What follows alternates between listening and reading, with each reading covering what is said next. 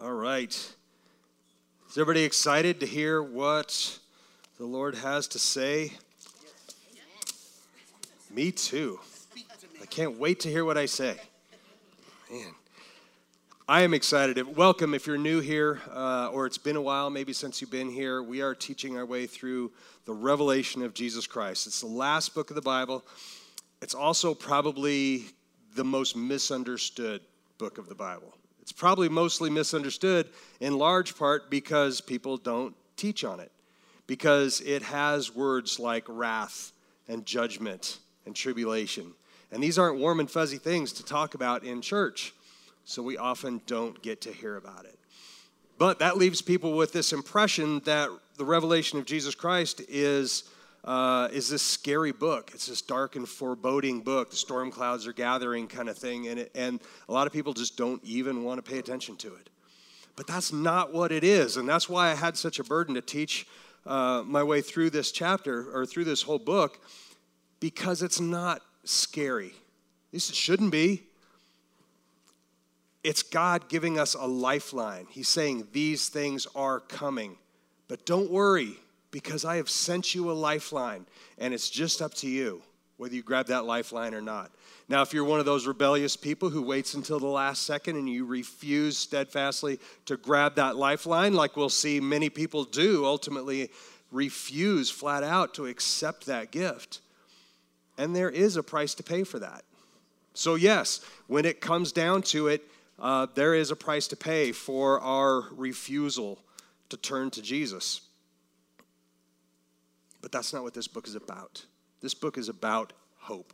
It's a book that should point to the fact that our God is sovereign, and not only does he know what we're going through now, but he's always known what we will go through, and he has made a way every step of the way for us to not hit this gathering storm without any ammunition, without any knowledge, without any power to go through it. And he has given us every single thing we need to navigate what lies ahead.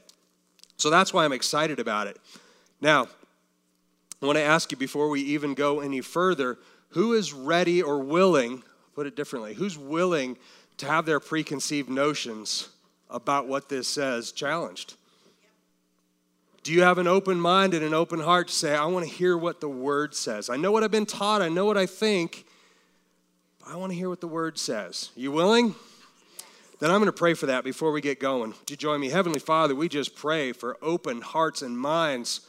Lord, and when we lay our hearts and minds open and we're receptive to what you have for us, God, you can move in mighty ways. And I pray right now that regardless of the words that come out of my mouth or the way that I deliver this message, Lord, let it be received the way that you intend for it to be received. Let it be life-giving. Let it be a revelation of Jesus Christ and his heart and your heart for his people. So, Father, we just open ourselves up to you. Lord, have your way. Let us walk out of here changed tonight. In Jesus' name we pray. Amen. All right. So this is, and I say this every week, this is the only book that starts out chapter 1, verse 3, saying you're blessed if you read it, blessed if you hear it. It specifically says, blessed is he who reads and those who hear the words of this prophecy. But then it also goes and says, and who heeds these things. Meaning you need to hear it, but you also need to take it to heart and let it change how you live your life. So that's the goal of this whole thing. So that being said, I'm going to read through every single word in this book. If you come here or listen to our podcasts, you're going to hear every single word in the revelation of Jesus Christ spoken here in this church. This week we're in chapter 13, which is amazing. But before we get there, let's go back to last week really quick. Last week we saw Mother Israel getting ready to give birth to this child who will be Jesus.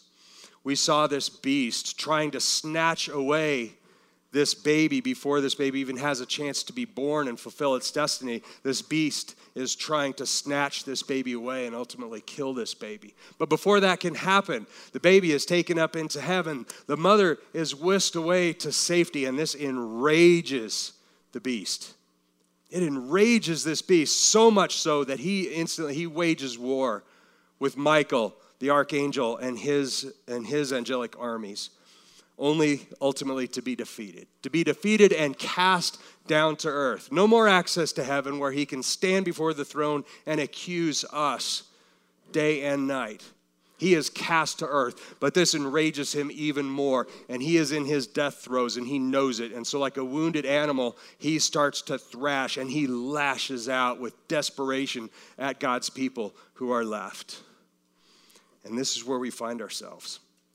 So if we go back, the very last verse of chapter 12 reads like this. So the dragon was enraged with the woman and went off to make war with the rest of her children who keep the commandments of God and hold to the testimony of Jesus. Meaning everyone who's left on earth is now squarely in his sights, and he is enraged and he is going after them. This is where we pick up this week. So chapter 13, it's verses 1 through 18. I'm going to read it all to you now. I use the New American Standard. If you want to follow along, you can. Follow along in your version. It might be just a little bit different. I'm going to talk about a little bit of that in just a minute. But otherwise, just listen along. Revelation 13, 1 through 18. And the dragon stood on the sand of the seashore. Then I saw a beast coming up out of the sea, having 10 horns and 7 heads, and on his horns were 10 diadems, and on his heads were blasphemous names. And the beast which I saw was like a leopard, and his feet were like those of a bear, and his mouth like the mouth of a lion. And the dragon gave him power and his throne and great authority. I saw one of his heads as if it had been slain, and his fatal wound was healed. And the whole earth was amazed and followed after the beast. They worshiped the dragon because he gave his authority to the beast, and they worshiped the beast, saying, "Who is like the beast, and who is able to wage war with him?" There was given to him a mouth speaking arrogant words and blasphemies, and authority to act for 42 months was given to him. And he opened his mouth in blasphemies against God, to blaspheme his name and his tabernacle, that is, those who dwell in heaven. It was also given to him to make war with the saints and to overcome them, and authority over every tribe and people and tongue and nation was given to him. And all who dwell on the earth will worship him, everyone whose name has not been written from the foundation of the world in the book of life of the Lamb who has been slain. If anyone has an ear, let him hear. If anyone is destined for captivity, to captivity he goes. If anyone kills with the sword he must be killed. Here is the perseverance and the faith of the saints. Then I saw another beast coming up out of the earth, and he had 2 horns like a lamb, and he spoke as a dragon. He exercises all the authority of the first beast in his presence, and he makes the earth and those who dwell in it worship the first beast, those whose fatal wound was healed. He performs great signs so that he even makes fire come down out of the heavens to the earth in the presence of men. And he deceives those who dwell on the earth because of the signs which it was given to him to perform in the presence of the beast, telling those who dwell on the earth to make an image of the beast who had the wound of the sword and has come to life. And it was given to him to give breath to the image of the beast, so that the image of the beast would even speak and cause as many as do not worship the image of the beast to be killed. And he causes all, the small and the great and the rich and the poor and the free men and the slaves, to be given a mark on their right hand or on their forehead. And he provides that no one will be able to sell or buy except the one who has the mark, either the name of the beast or the number of his name. Here is wisdom. Let him who has understanding calculate the number of the beast, for the number is that of a man, and his number is 666. Very, very famous, at least the last several verses. Probably heard that in many, many contexts. But have we really taken the time to see what's going on? Or like me, do we kind of fall into that, well, the movies show it like this, and if you go on the internet and Google it, you see this. I'm going to show you what my study has shown me and what I feel like the Holy Spirit has revealed to me as we go through this. Let's start right in. Let's jump right into Revelation chapter 13, verse 1. Let's start right out there. And the dragon stood on the sand of the seashore. Then I saw a beast coming up out of the sea, having 10 horns and 7 heads, and on his horns were 10 diadems, and on his heads were blasphemous names. jump right into how important it is to understand that the translation of the Bible that you have makes a difference. Makes a big difference, and we need to really choose carefully. And if not, we at least need to be aware that there are differences. First thing, your version, depending on what version you're reading, might include the first half of this, and the dragon stood on the sand of the seashore. That might be part of 12:17. Might be part of the earlier chapter. Probably about half of the translations have that as part of the earlier chapter. Here's something more important. If you have the King James or the New King James, rather than it saying, and the dragon stood on the sand of the seashore, it says, I stood on the sand of the seashore. Meaning the Apostle John who's having this vision. That to me is a big difference. The key being, if we go back to the original Greek translations, we see that it is very clearly the beast stood. Not I, it's the beast stood. But so just some of these differences that we see translation to translation, we just need to be aware of them. It doesn't make one better or worse. Just be aware. So let's go into who this beast is. Now this beast is the Antichrist, okay, that we were introduced to back in chapter 11. That's who this beast is. He was born in an atmosphere of the world that was desperate for a solution. They were having all kinds of problems that they were going through, and they were desperate for somebody to step forward and save them. Now, if we're the church, we're looking for our Messiah, right? We're looking for a Savior. But even those who didn't believe in Jesus, they're still looking for somebody to stand up, take control of things, and help us. This is the atmosphere they're in when the Antichrist rises to power. This is why so many people are willing to just jump in with him and his cause and not look too carefully at what lies behind the curtain.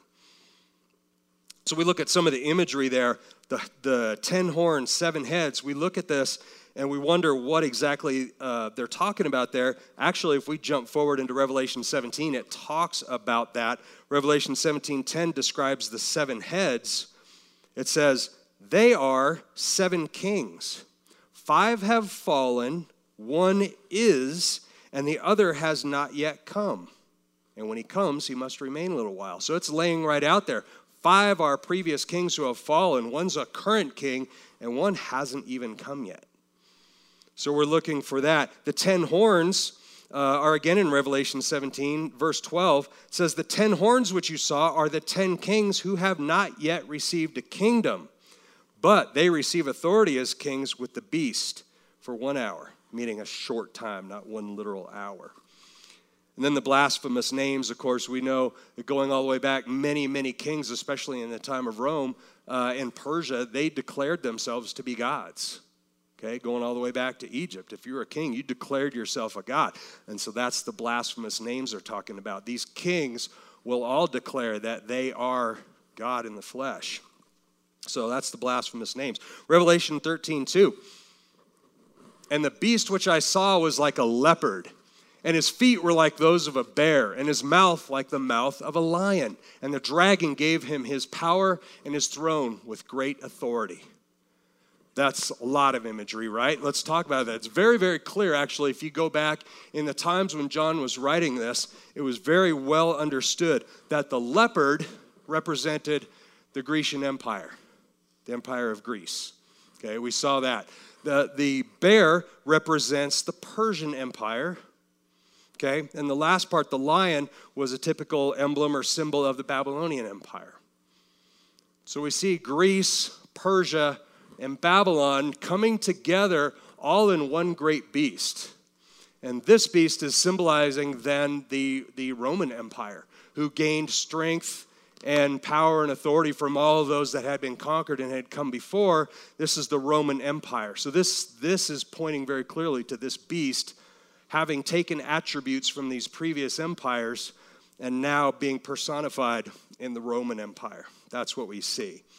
So, an interesting side note here, if you like to go back and just marvel at how amazing the Bible is. If you go back to Daniel, remember Daniel is the Old Testament apocalyptic literature. It's the Old Testament revelation, right?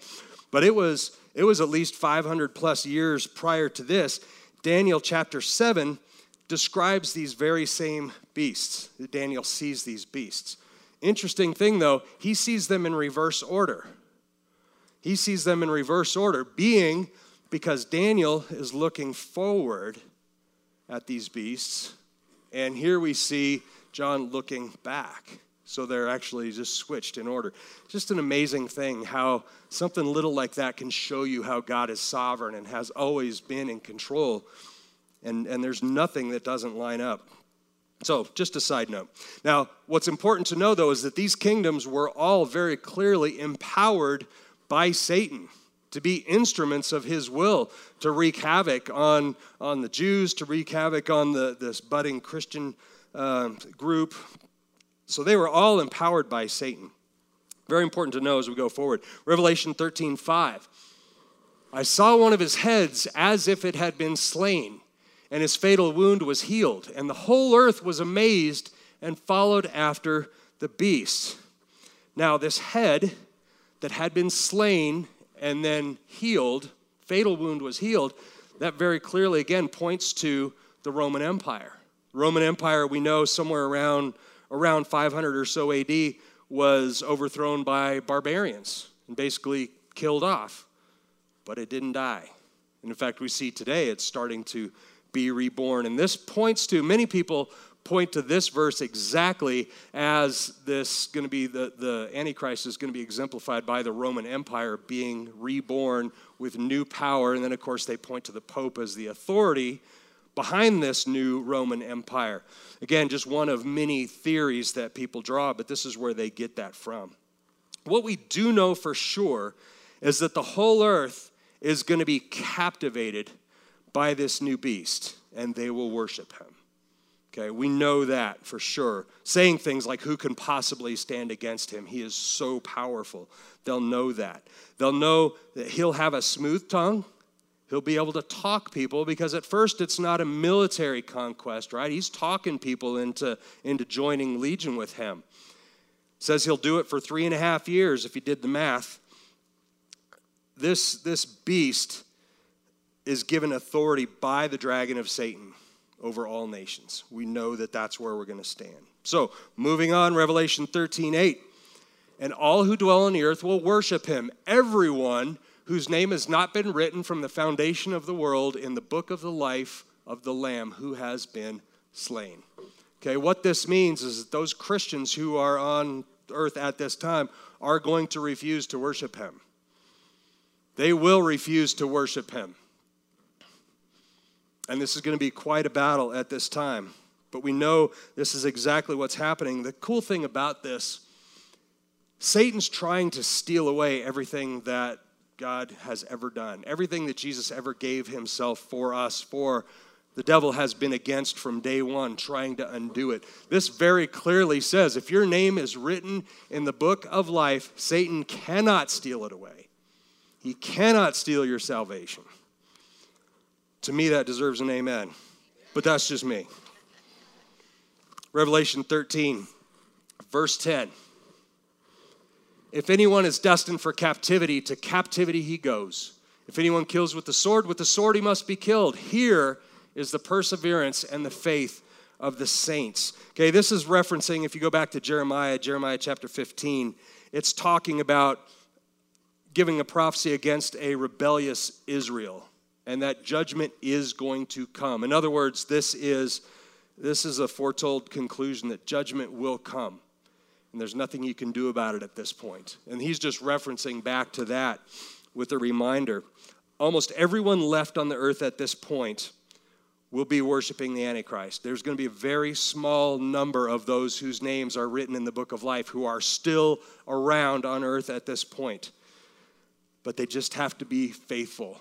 Here is the perseverance and the faith of the saints, meaning now is the time when the rubber meets the road. Persevere and have faith, because there's one more trial coming, one more major trial. And here it comes, Revelation 13:11. Then I saw another beast.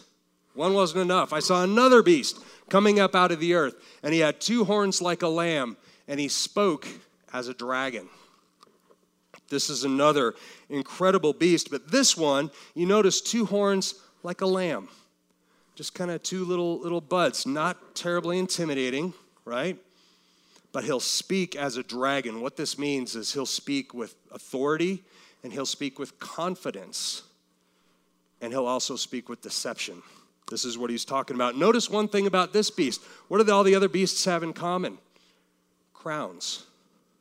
All the other beasts had crowns in common. This one does not have crowns, meaning the crowns were political beasts or political rulers. This is a spiritual ruler. Okay, many people say that this represents what they call the false prophet. Okay, that's who we're being introduced here. This is going to be a spiritual leader, not a political leader. Revelation 13, 12 and 13, I'll just read this one to you. Describing this beast, he exercises all the authority of the first beast in his presence, and he makes the earth and those who dwell in it to worship the first beast, whose fatal wound was healed. He performs great signs so that he even makes fire come down out of heaven to the earth in the presence of men. Now his primary job, this beast, this false prophet, is going to be to convince people to worship the beast of the Antichrist. That's his number one job. So he will come forward for those who are left on earth who are struggling. I don't know if I should trust this guy. This one, kinder, gentler, very persuasive in his speaking, but powerful with his speaking, will convince people to follow the Antichrist. That's his job. This idea, you don't have to put it back up there. This idea completes what's called the unholy Trinity. We know about the Holy Trinity, the Father, the Son, the Holy Spirit, right? This is the opposite of that, or a counterfeit. We see Satan constantly trying to counterfeit and pervert and twist just a little bit what God has done in an effort for people to go, well, it looks familiar. It looks right. I think I can get behind that. But that's where the deception lies, because he'll twist it just enough. So you see Satan being like, in this illusion here, he's like, Satan himself said, I want to be like the Most High, right? So he's the Father. Then we have the Antichrist, who is obviously the false Christ, leading people to his Father. And then we see the beast, this beast, which is the false prophet, who his job is to testify about the goodness of the Antichrist. So we see just the opposite of the Father, Son, Holy Spirit. And what we also see here is that for this first time, not the first time in history, political, military, and spiritual leadership will all come together under one head. And we've kind of seen some precursors to that. If we go back to medieval times, we see when a lot of these kings would go to conquer other kingdoms, they would seek the church's authority to do that. They would seek indulgences from the Catholic Church. The first thing they would do, let's get the church on board before we go conquer this nation. So we see that even though the church was standing back and they kind of trying to keep their hands clean, they were tacitly approving the things that were going on. And we see that as a shadow of the things that we're going to see coming to be here as things reveal here. Revelation 13, 14, 15 says, and he deceives those who dwell on the earth because of the signs which it was given to him to perform in the presence of the beast, telling those who dwell on the earth to make an image of the beast who had the wound of the sword and has come to life. So make an image. And it was given to him to give breath to the image of the beast, so that the image of the beast would even speak and cause as many as do not worship the image of the beast to be killed. So this is an image of the Antichrist that will be built and actually set up in the temple in Jerusalem. Remember hearing something about the abomination of desolation? This is what's going on right here. If you go back to Daniel 11, verse 31, it says, forces from him will arise, desecrate the sanctuary fortress, and do away with the regular sacrifice, and they will set up the abomination of desolation. This is that image of the Antichrist that is so powerful it's even been animated. It talks and has power, people are going to see that, and they're going to start following that beast. So question, before we go any further, and I posted this on my Facebook page earlier in the week, the mark of the beast and the number of the beast. Same thing? Different things? Different? Okay. Same thing? Anybody think it's the same thing? A lot of people just generically go 666. That's the number of the beast. That's the mark of the beast. A lot of people just, that's it. And that's what they've been taught, and that's what they believe. They're actually very distinctly different things. Okay, and I'm going to explain to them, and this is where I'm asking you to be willing to maybe set aside some preconceptions. Don't go with what I say. Write down the scriptures, take notes, study it for yourself, pray about what the Lord reveals to you, because all of these things have at least 2 or 3 different possible interpretations, if not 20 or 30, depending on the scholar you talk to. But this is what my study points me to. Okay, Revelation 13, 16, 17. And he causes all, the small and the great, and the rich and the poor, and the free men and the slaves, to be given a mark on their right hand or on their forehead. And he provides that no one will be able to buy or to sell except the one who has the mark, either the name of the beast or the number of his name. Okay, very famous section of scripture there. We've heard that. Now, what this is kind of referring to, this idea of not being able to buy or sell unless you have the mark. Remember back in chapter 2 when we were seeing all these encouraging letters, if you will, to these churches, the 7 churches. Remember the church in Smyrna? The church in Smyrna actually started out with the scripture saying, I know that you are poor, but you're rich. The reason that it was phrased like that is because they had steadfastly refused to worship Caesar. And by doing so, they couldn't join a guild. And you had to, if you were going to hold a job down in Smyrna, you had to belong to a guild. So by saying, I will not declare that Caesar is Lord, I will not worship Caesar, you were then excluded from having a job. You could beg, but that was it. So that we see that as kind of a foreshadowing of what was going on here when the book of Revelation opened up. Keep that in mind, those letters to the 7 churches, that we see those encouragements and sometimes those challenges to those 7 churches. They weren't there by accident. Okay, they were there for a reason. We need to pay attention to that as we go a little bit further. But back to this, Caesar is persecuting Christians all over the place at this time. He's putting his image on currency. He's having people declare that he is Lord in order to hold a job, right? He has literally declared that he is deity. Anyone who does not worship the Antichrist at this time will starve. That's what they're saying here. There's all kinds of precedent for this marking, by the way. This isn't a new thing. We see this going all the way back to Moses. Exodus 13:9. It says, and it shall serve as a sign to you on your hand and as a reminder on your forehead that the law of the Lord may be in your mouth. For with a powerful hand the Lord brought you out of Egypt. So that's a reminder of God's goodness, right? Maybe not a physical sign. Maybe it was. The prophet Ezekiel has kind of a similar warning about the temple desecration. Ezekiel 9:4. The Lord said to him, go through the midst of the city, even through the midst of Jerusalem, and put a mark on the foreheads of the men who sigh and groan over the abominations which are being committed in its midst. So that's exemption from judgment that's coming, a mark of that. Paul talks about a similar thing. Then in Ephesians 1:13, he says, in him you also, after listening to the message of truth, the gospel of your salvation, having also believed, you were sealed in him with the Holy Spirit of promise. Okay, that word seal is the same thing as the mark that we find in the earlier, just the Greek versus the Hebrew versions. But again, we see this seal, something that God has always done to mark and protect his people as his. We see Satan again twisting that. And so we see this mark of the beast thing coming around. So let's talk about some of these marks, what these potential mark of the beast might be. Let's show a couple of these slides. Does anybody think it's going to look like this?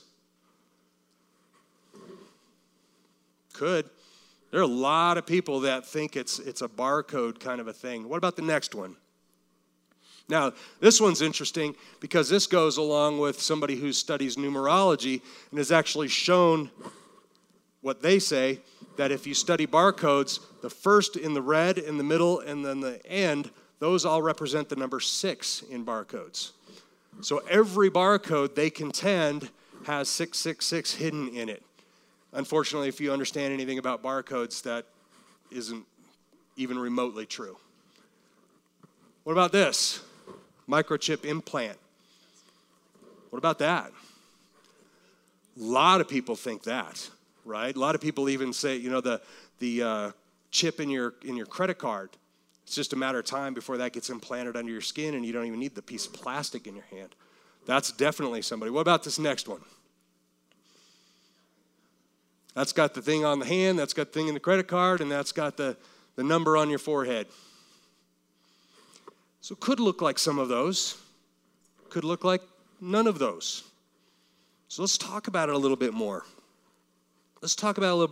Now, here's where I want you to pay attention. Okay, good, they took that down, so you'll pay attention.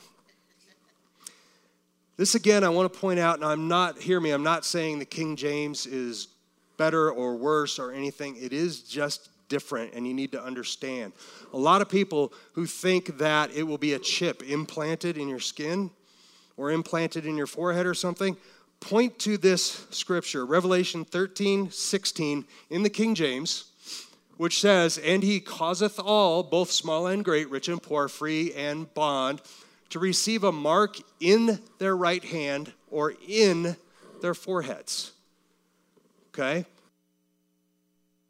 Now, if you know that I normally teach from the New American Standard, why would I pull out this scripture from King James? Here's the reason. Let's look at this same scripture in the New American Standard.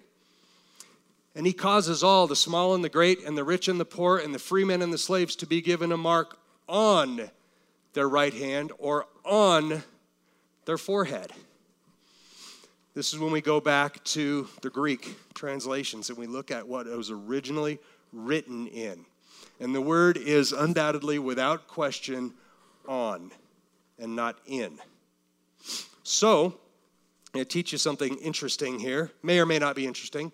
I'm hoping it's interesting to you. First of all, that word mark is charagma. That's what it just translates to in the Greek. And charagma means an engraving or a brand. Okay? So it's not a spiritual mark. It literally switches to a tense of the word that means something that is applied to you. Okay, again, an engraving scratched into the surface or a brand like you would do to one of your sheep, right? This tells me that this is a literal mark that we're going to see. We're going to see a literal mark. It will be visible to anybody, okay? Because you won't be able to do any business without it. It'll be visible to everybody. And here's the important thing. It won't be accidental. It won't be, oops, I've got a credit card with a chip in it, and I didn't realize until today that that was the mark of the beast. It won't be something like a safety chip in your pet, or even some kids are getting them now, so in case your child gets lost. I don't know that I agree with any of that, but it's happening. It's not going to be something that's going to be accidental. We will make a conscious decision to take this mark. Hear that, church. This is not accidental. Nobody's going to stumble in to taking the mark of the beast. You will make a decision to do it. Now, the reason those two scriptures are different, verse 16, and this isn't theology, guys. This is just interesting, okay? The time when the King James was written, okay, that translation was commissioned by King James, and it was written, 17th century England. Slavery was a huge part of their economy. It was very, very common. And what did if anybody knows history, what did slave owners do to their slaves who were their property? They tattooed their name on their forehead. If you're a rich, influential slave owner in 17th century England, and they were doing a translation of the Bible that said, if your name is on somebody's forehead, you must be the Antichrist. You're not going to want that, right? So what they did is they petitioned the Church of England at that time, why don't we change that name, that word, from on to in?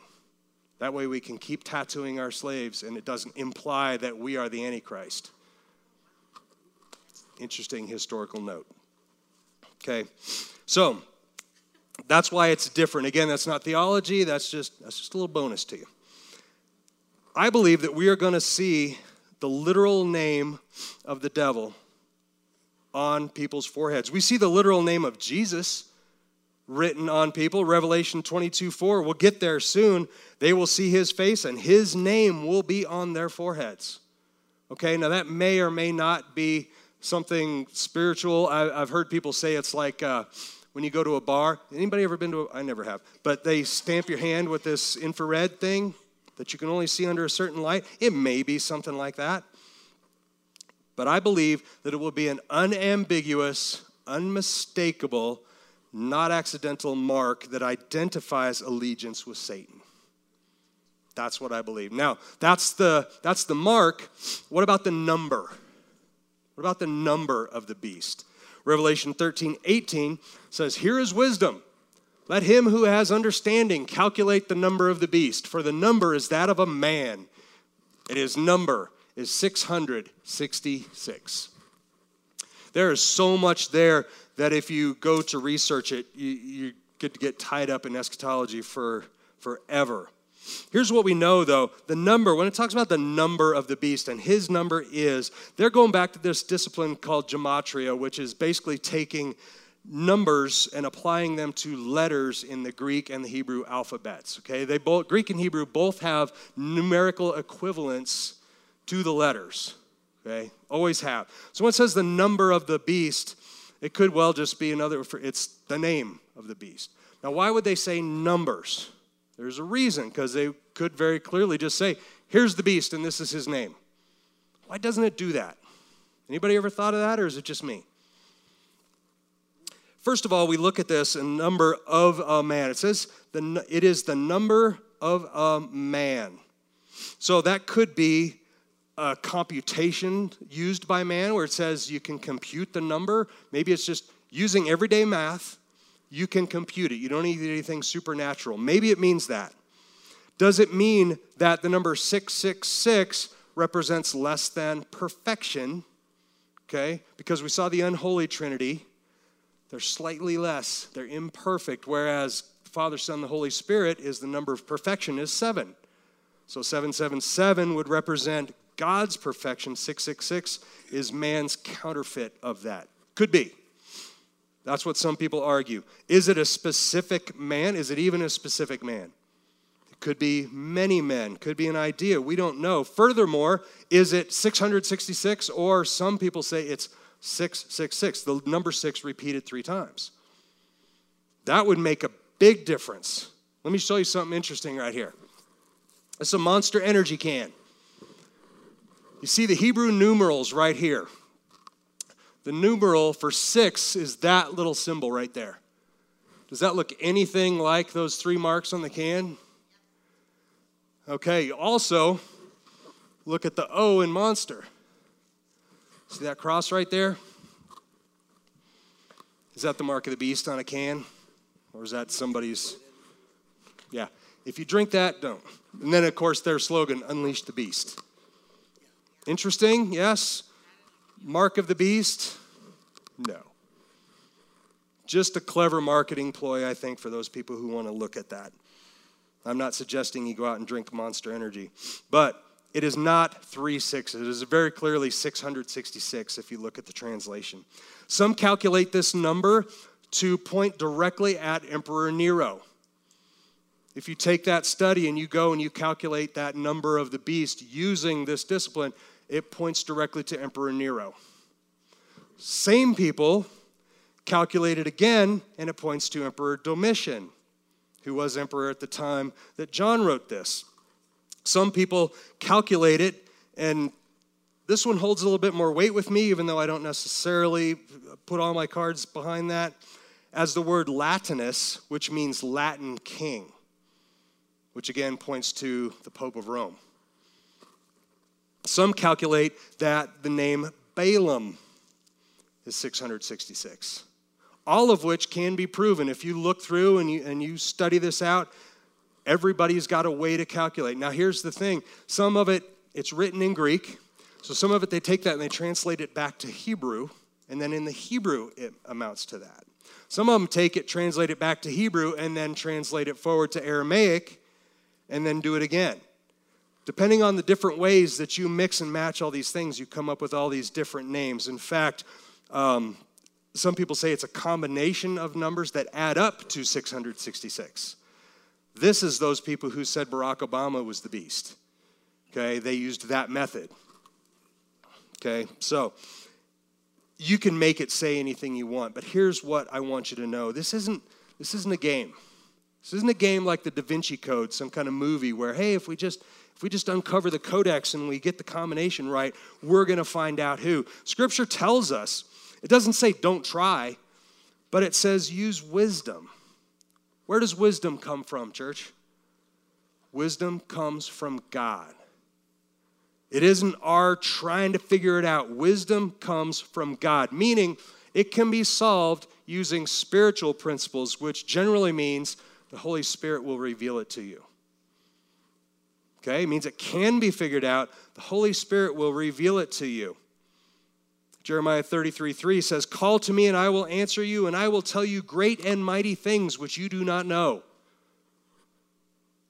That was the prophet warning his people of God's judgment when the invading Babylonians were coming. All these things that tie into the book of Revelation. Babylon, as I taught before, is symbolic of this pagan, idolatrous, rebellious people who really their true identity was a mashup of all kinds of different nations and peoples, right? The actual identity of who that is may not be known until sometime in the future, so why couldn't the identity of the beast be the same for now? Why couldn't it be a mashup of different people, different kingdoms, different things? I believe that when the time comes, we will be able to connect the dots. The Holy Spirit will show us. It will be unmistakable. It won't be a debate at that point, much like we saw a couple chapters ago where heaven was opened and revealed. The temple was revealed. No more secrets. We're going to see that when the time comes. Now, as I was praying about this, I thought back to when the thunder told John, I'm going to show you something, but I don't want you to write it down. Remember that? Maybe that was the identity of the beast. I don't know that. The mark of the beast, the number of the beast, who is it, what is it? Why are we left to wonder about this? Why is this something that we struggle with? I believe it's so that we remain prayerful and vigilant and not try to figure it out in our own wisdom. It will cause us to even more press into the Holy Spirit to see what He reveals to us, and we will rely even more on Him than trying to figure it out. Focusing all our efforts on trying to figure out who this is misses the point of this entire book, which is, what's the point of this entire book? Spend your time making sure you don't fall into the traps that Satan is going to plant for you so that when the time comes, you will be on the right side. Can I get an amen for that? I don't think it's going to be obvious pits of fire and marks of the beast. I think it's going to be much more subtle than that. And it's going to be some things we're even going through now. So go back to the very first chapters, the opening of the book of Revelation, when we see all these warnings and exhortations given to the 7 churches. Remember that? That's how this whole thing opens up. Why is that? We're talking about all these things happen on earth. Persevere and you'll receive the crown. Persevere, persevere. It's coming your way. It's going to be bad, but persevere. Why does it start out like that only to go into then all these judgments? Remember what these churches were struggling with? They were given these pitfalls to avoid in order to receive the crown of life. Let's recap really quick. Number 1, don't become prideful in your doctrine. In other words, your ability to figure things out. And yet forget to show grace and unity and love. That was the first one. The second one, don't conform to society in order to just gain favor or promotion in this world. Number 3, don't take the idea of grace to the extreme and forget that there are consequences for our actions. Don't tolerate the Jezebel spirit and sins of the flesh in an effort to fit in and not make waves. Don't tolerate false teaching in the name of Christ. Don't pursue worldly wealth to the point of making it your idol. And don't place anything, including the church, above your relationship with Christ. I would say first and foremost, that's what it is. With these things in mind, so with that short list in mind, let's go back to reread from chapter 12, verse 11, the keys to defeating Satan through all this. Revelation 12:11, and they overcame him because of the blood of the Lamb and because of the word of their testimony, and they did not love their life even when faced with death. That last part is so commonly overlooked. They did not love their life. If you place your relationship with Jesus Christ and your place in eternal heaven above anything that could come at you on this earth, you're going to be okay. No matter what comes your way, if your priorities are right. Paul wrote to the Corinthians, he wrote this verse, I love this. O death, where is your victory? O death, where is your sting? But thanks be to God who gives us the victory through our Lord Jesus Christ. Amen. Worship team, you guys can go ahead and come on up.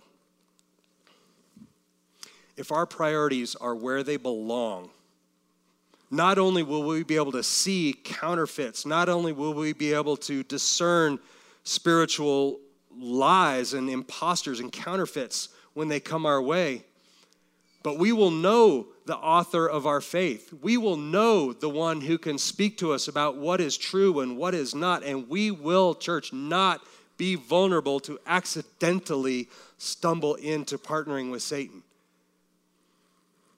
Just like we need to make a choice that back in the times of John, you make a choice to follow Jesus Christ as your Lord and Savior, it could mean your death. But it's the death that leads to eternal life. When it really hits the fan and we see things come to the end, our faith in Jesus Christ is what's going to be the thing that gets us through this. It's not going to be through figuring out who it is. It's going to be faith in Him and Him alone.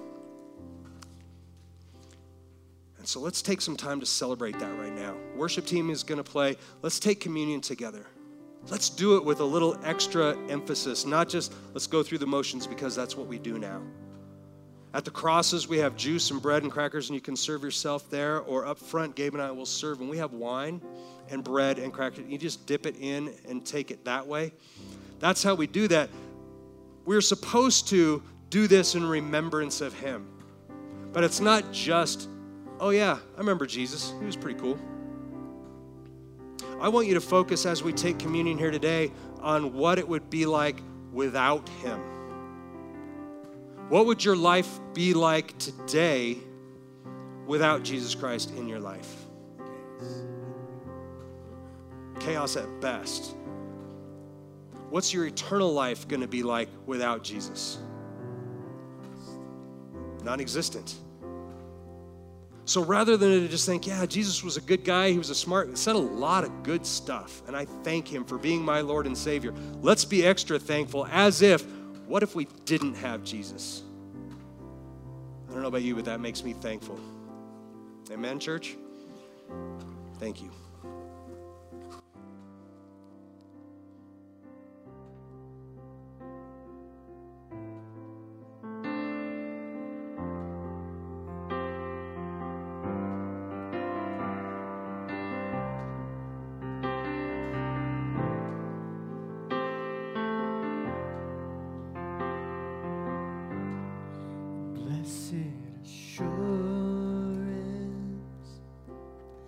Jesus is mine.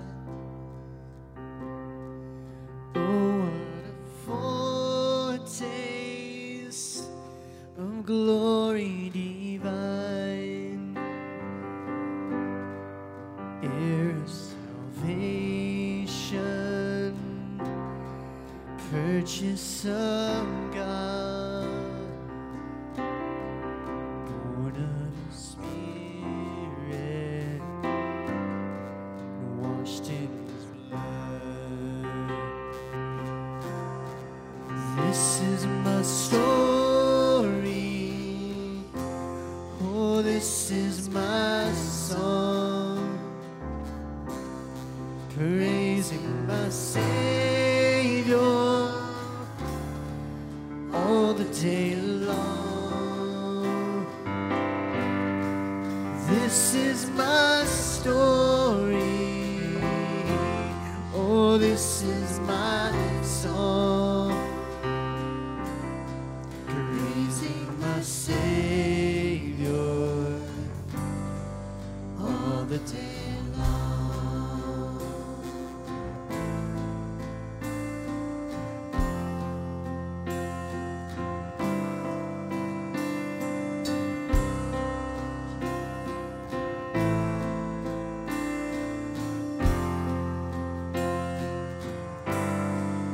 Perfect submission, perfect delight, visions of rapture now burst on my sight. Angels descending, bring from above echoes of mercy, whispers of love. This is my story. Oh, this is my song, praising my Savior all the day long. This is my story. Oh, this is my song, praising my Savior all the day